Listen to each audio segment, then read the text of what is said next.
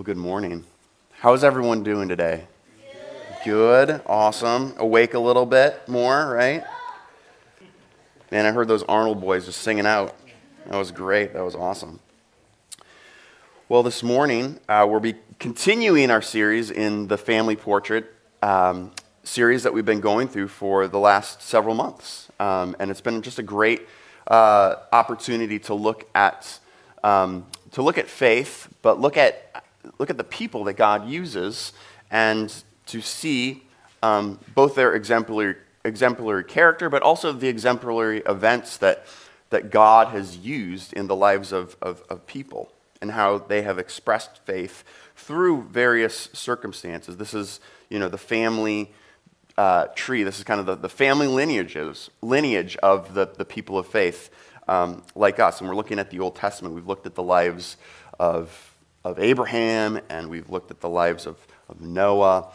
And now last week we looked at the life of Moses, and we're going to be continuing that today. We're going to be looking at the life of Moses, but this week we're going to be switching from last week we looked at his exemplary character, and this week we're going to be switching to an exemplary event that God ordained and used Moses by faith to institute for God's people, and how that is still impacting us today as we look at redemptive history. So, if you will turn either in your bulletin or in your Bible to Hebrews chapter 11, we're going to be reading just verse 28 today, and we'll read this passage here, and we'll dissect what's going on here, because there's a lot to talk about. So this is Hebrews chapter 11, verse 28. Let's hear the word of the Lord together. By faith, he, Moses, kept the Passover and the application of blood, so that the destroyer of the firstborn would not touch the firstborn of Israel. This is God's word. So there's a lot in there that I think that, a lot to pick out, and a lot to say, what's going on here? What's going on in a passage like this? As I read this, some of the questions that I have are, what exactly did Moses' faith look like in this circumstance? Why does the author mention the institution of the Passover before the events of the Passover itself? Why does he talk about the meal and the celebration before the actual event that God that orchestrates? Here's a big one. Who is this destroyer character? That's enough to say, hey, let's go ahead and look at this passage. And then what does it mean that he did not touch the Israelites and their firstborn? Those are some questions. And as we look today, as we talk about this passage, we'll actually hopefully answer some of these questions. That's the goal, will be to answer some of these questions today. Okay? So, before jumping in, we're going to be talking a lot about blood today. That's kind of a disclaimer, but it's important. It's important, especially for the Christian faith, to talk about blood. But just to kind of open it up, for you who've done laundry in your households, how hard is it to get out a blood stain of something, of clothes?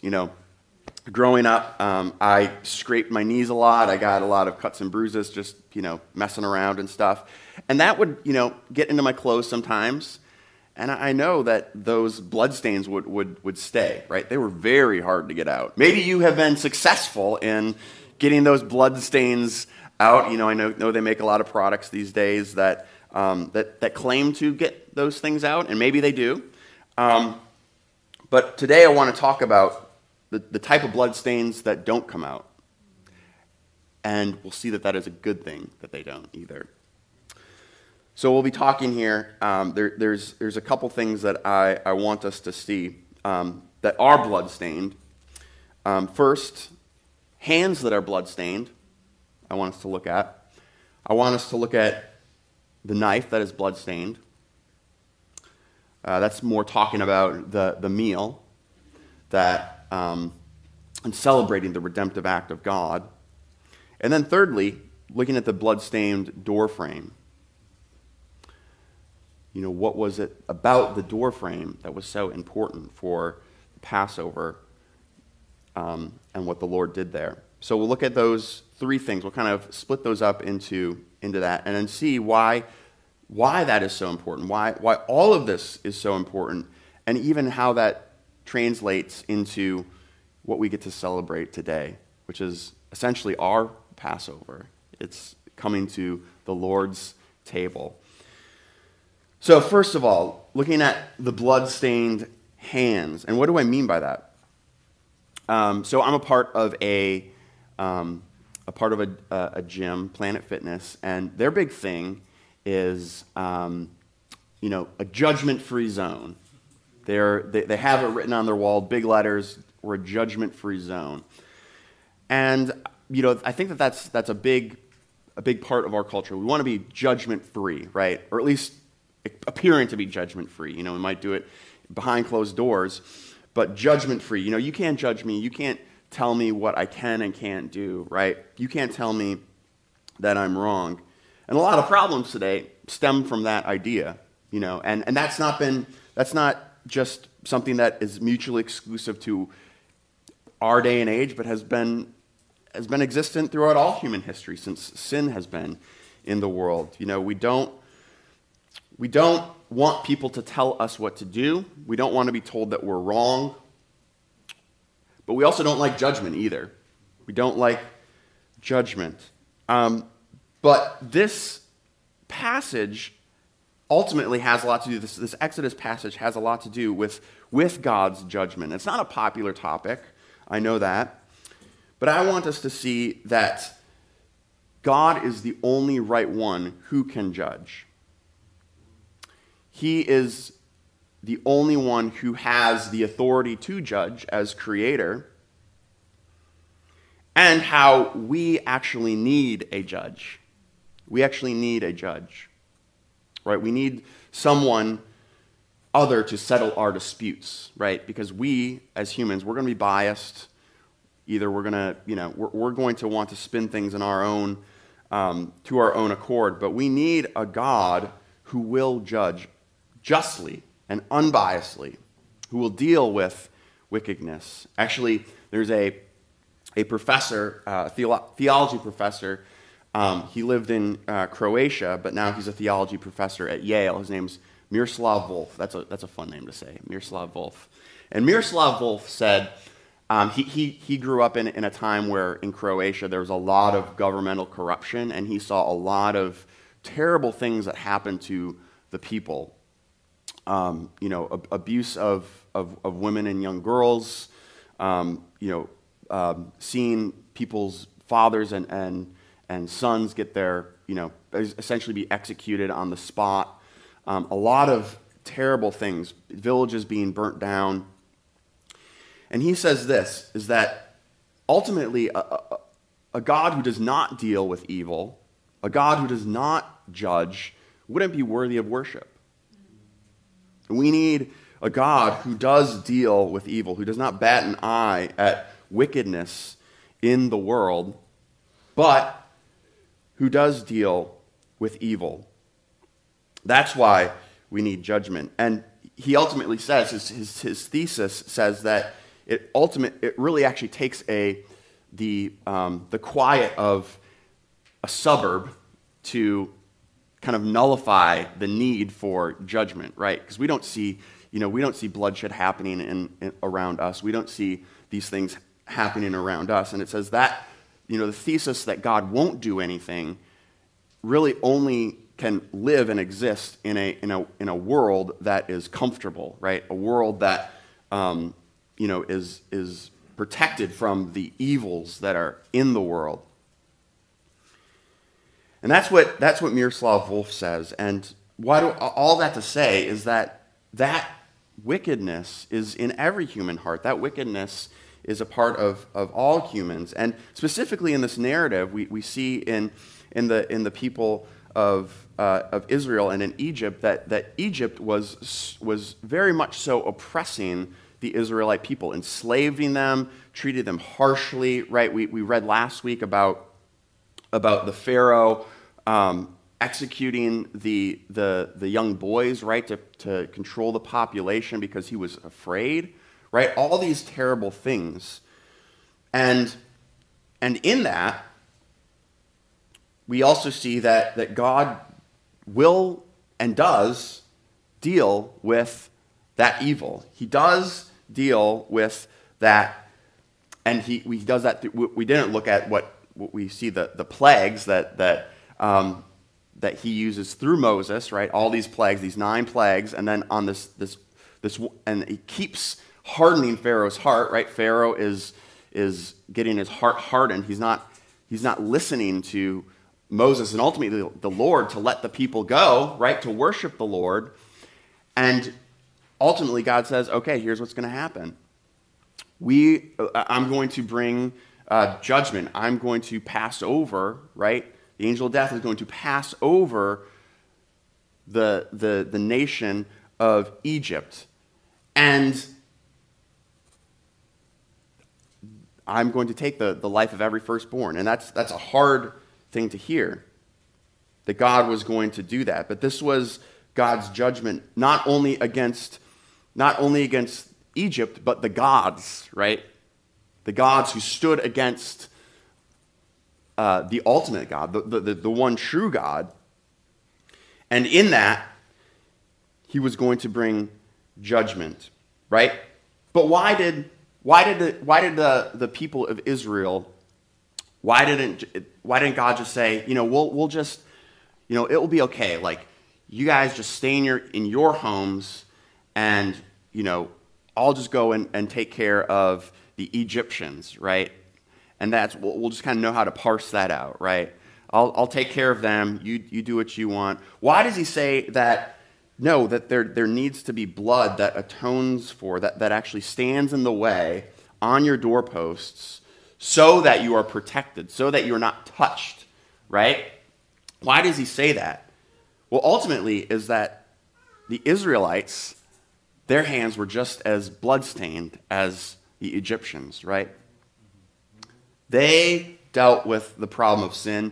Even in the narrative, they had a hard time obeying the word of the Lord, right? They didn't want to hear it, right? But this is what God has orchestrated, is a means, a way to provide, to redeem the people, right? So it's an equal playing field that the Egyptians and the Israelites had blood-stained hands, right? They were the Israelites weren't more righteous or weren't more worthy than the Egyptians. They were both on the same playing field. But it was God who remembered, right? He remembered the promise that he made to Abraham, right? To redeem a people for himself. And this was the cry that he heard at the beginning of the Exodus story, and he remembered his promise, right? We sang about that just earlier, the promises that God remembers, right? Generations after it happened, he still remembers the promises that he has made.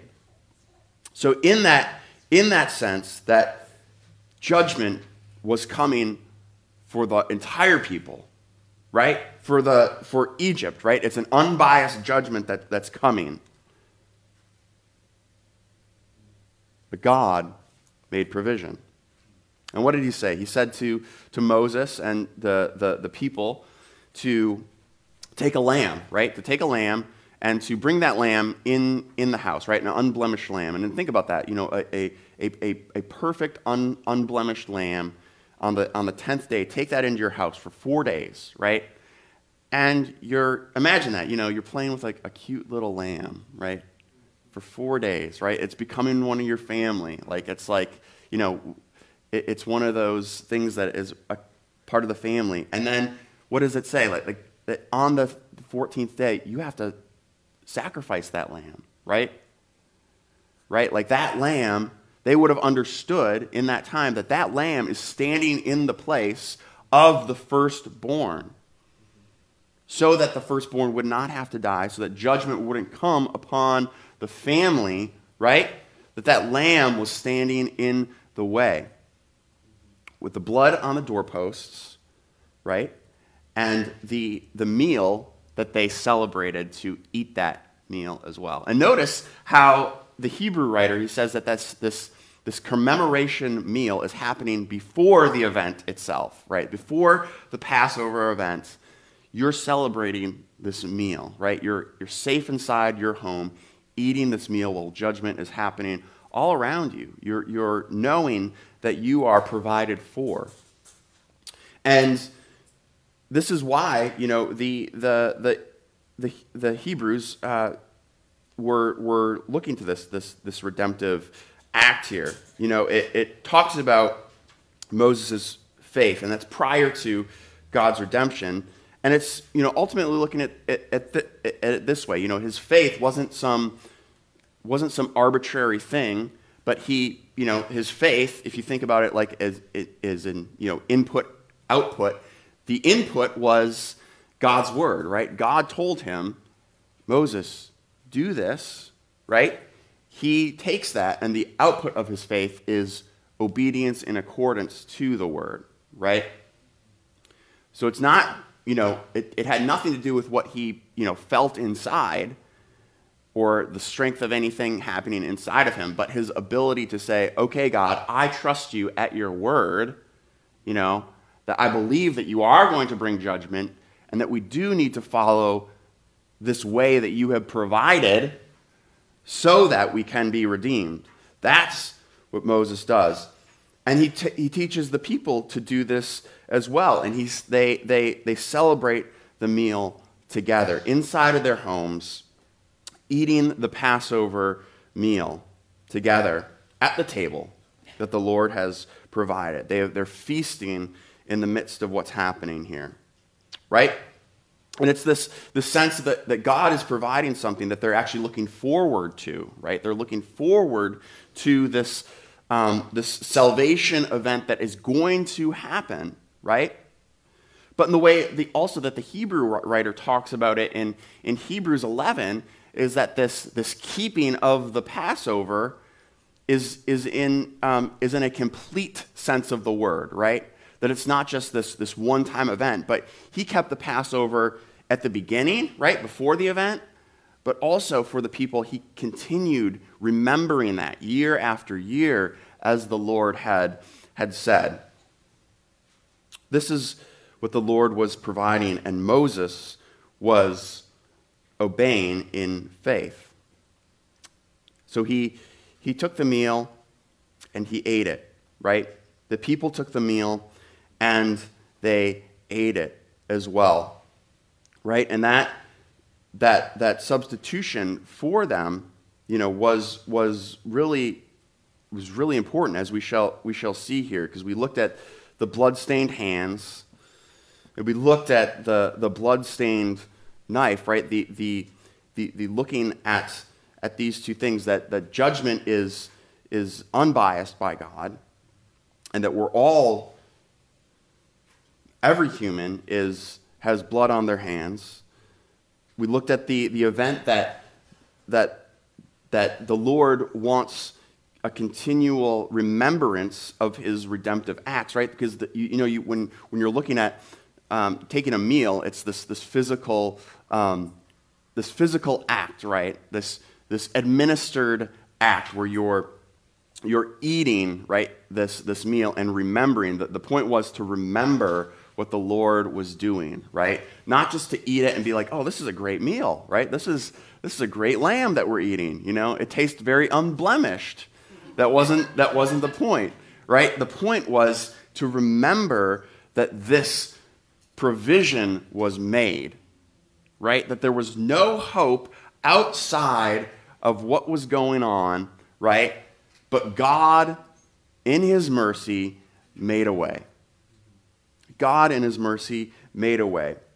And just like we do, there's one commentator who said that we tend to suffer from spiritual amnesia sometimes, right? A forgetfulness, right, when it comes to faith. And we need tangible reminders. And the Lord knew this even about the Israelites. He knew that they needed a tangible reminder in their faith community to remind them again and again, year after year, of his redemptive work in the past, but also how he is redeeming the people as well. That he is a God who keeps his promises, that he is a God who provides, right? And as we shall see, it's even a greater mark into how it even applies to us. So we look at the blood-stained hands, the blood-stained knife, and then the blood-stained doorframe, right? You notice how the text doesn't say that notice he didn't say that it could be, just put some paint on the wall, or, mark it with, some nice fabric or something like that, something that would give a visual reminder. If that was the case, right, in the narrative, if that was the case, then shedding the blood of an innocent lamb would seem really cruel. Why did it have to be the blood of an unblemished lamb? Why was that the important piece of this story here? What's the important piece is because that blood was what was covering over the sin, right? That it says when the angel of death, when the destroyer comes to bring judgment, when it sees, right, when he sees the blood on the doorframe, sees that, all right, no more. This is satisfying. There's nothing more that needs to be done here because blood has already been spilled. And that passing over is a sense of God actually covering the people, right?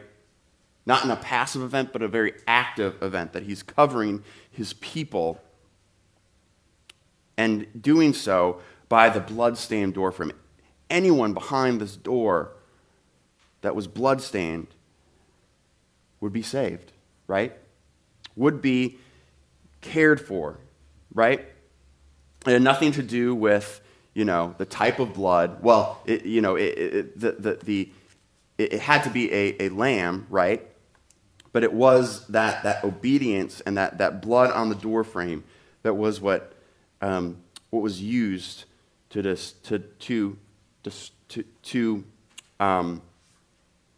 save.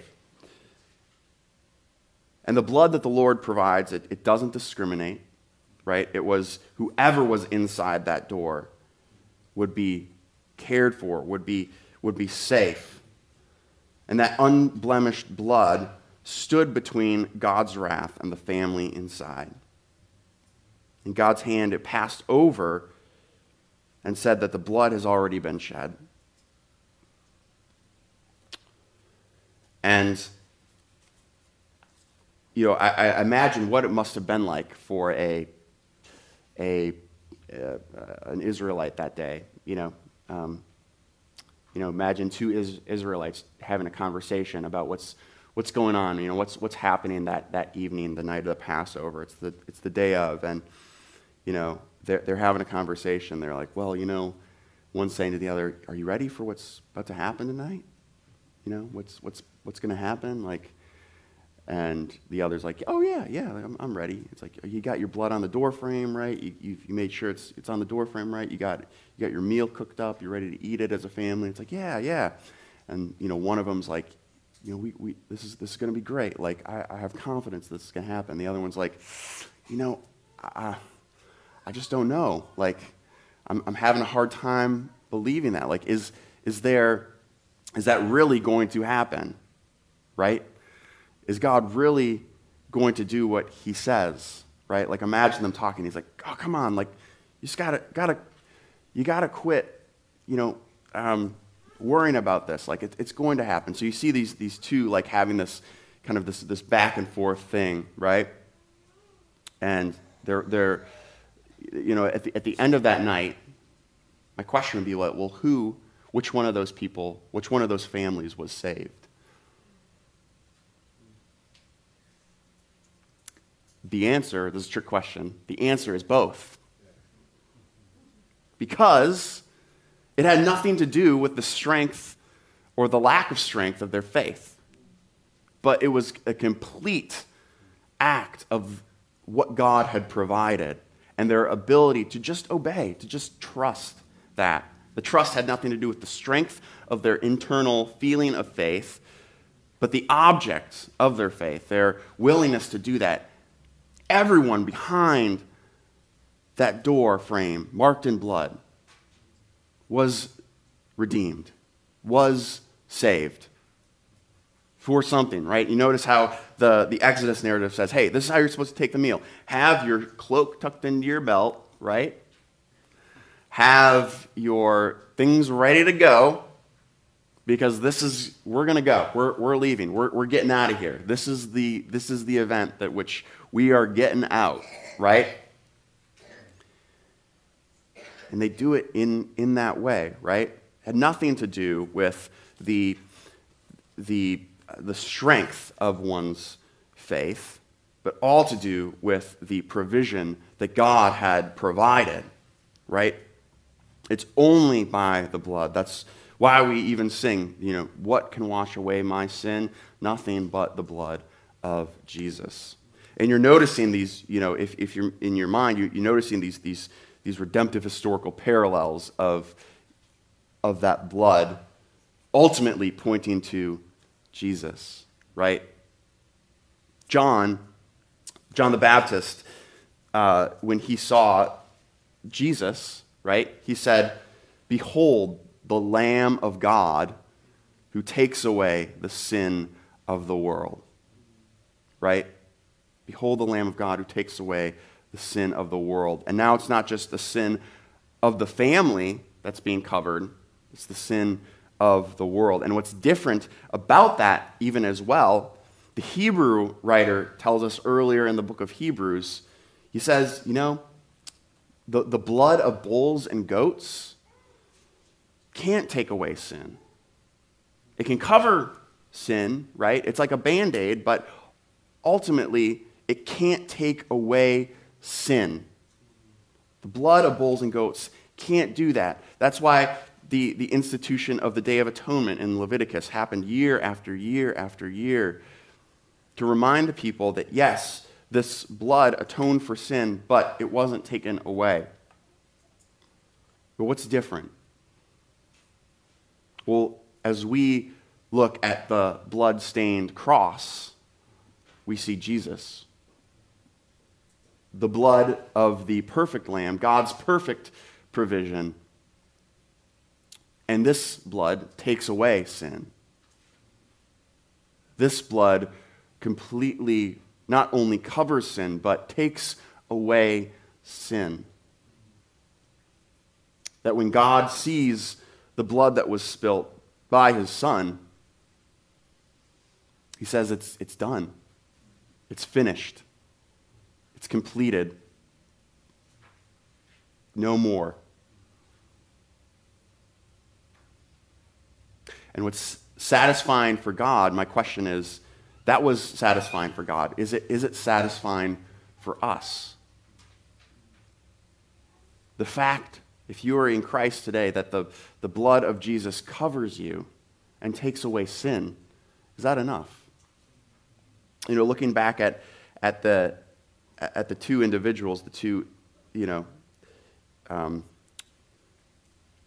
more of historical fiction than anything, but looking at those two characters, the ones with faith, is your, where is your faith today? Maybe you're saying, that you have a confidence of faith, and praise God that you do.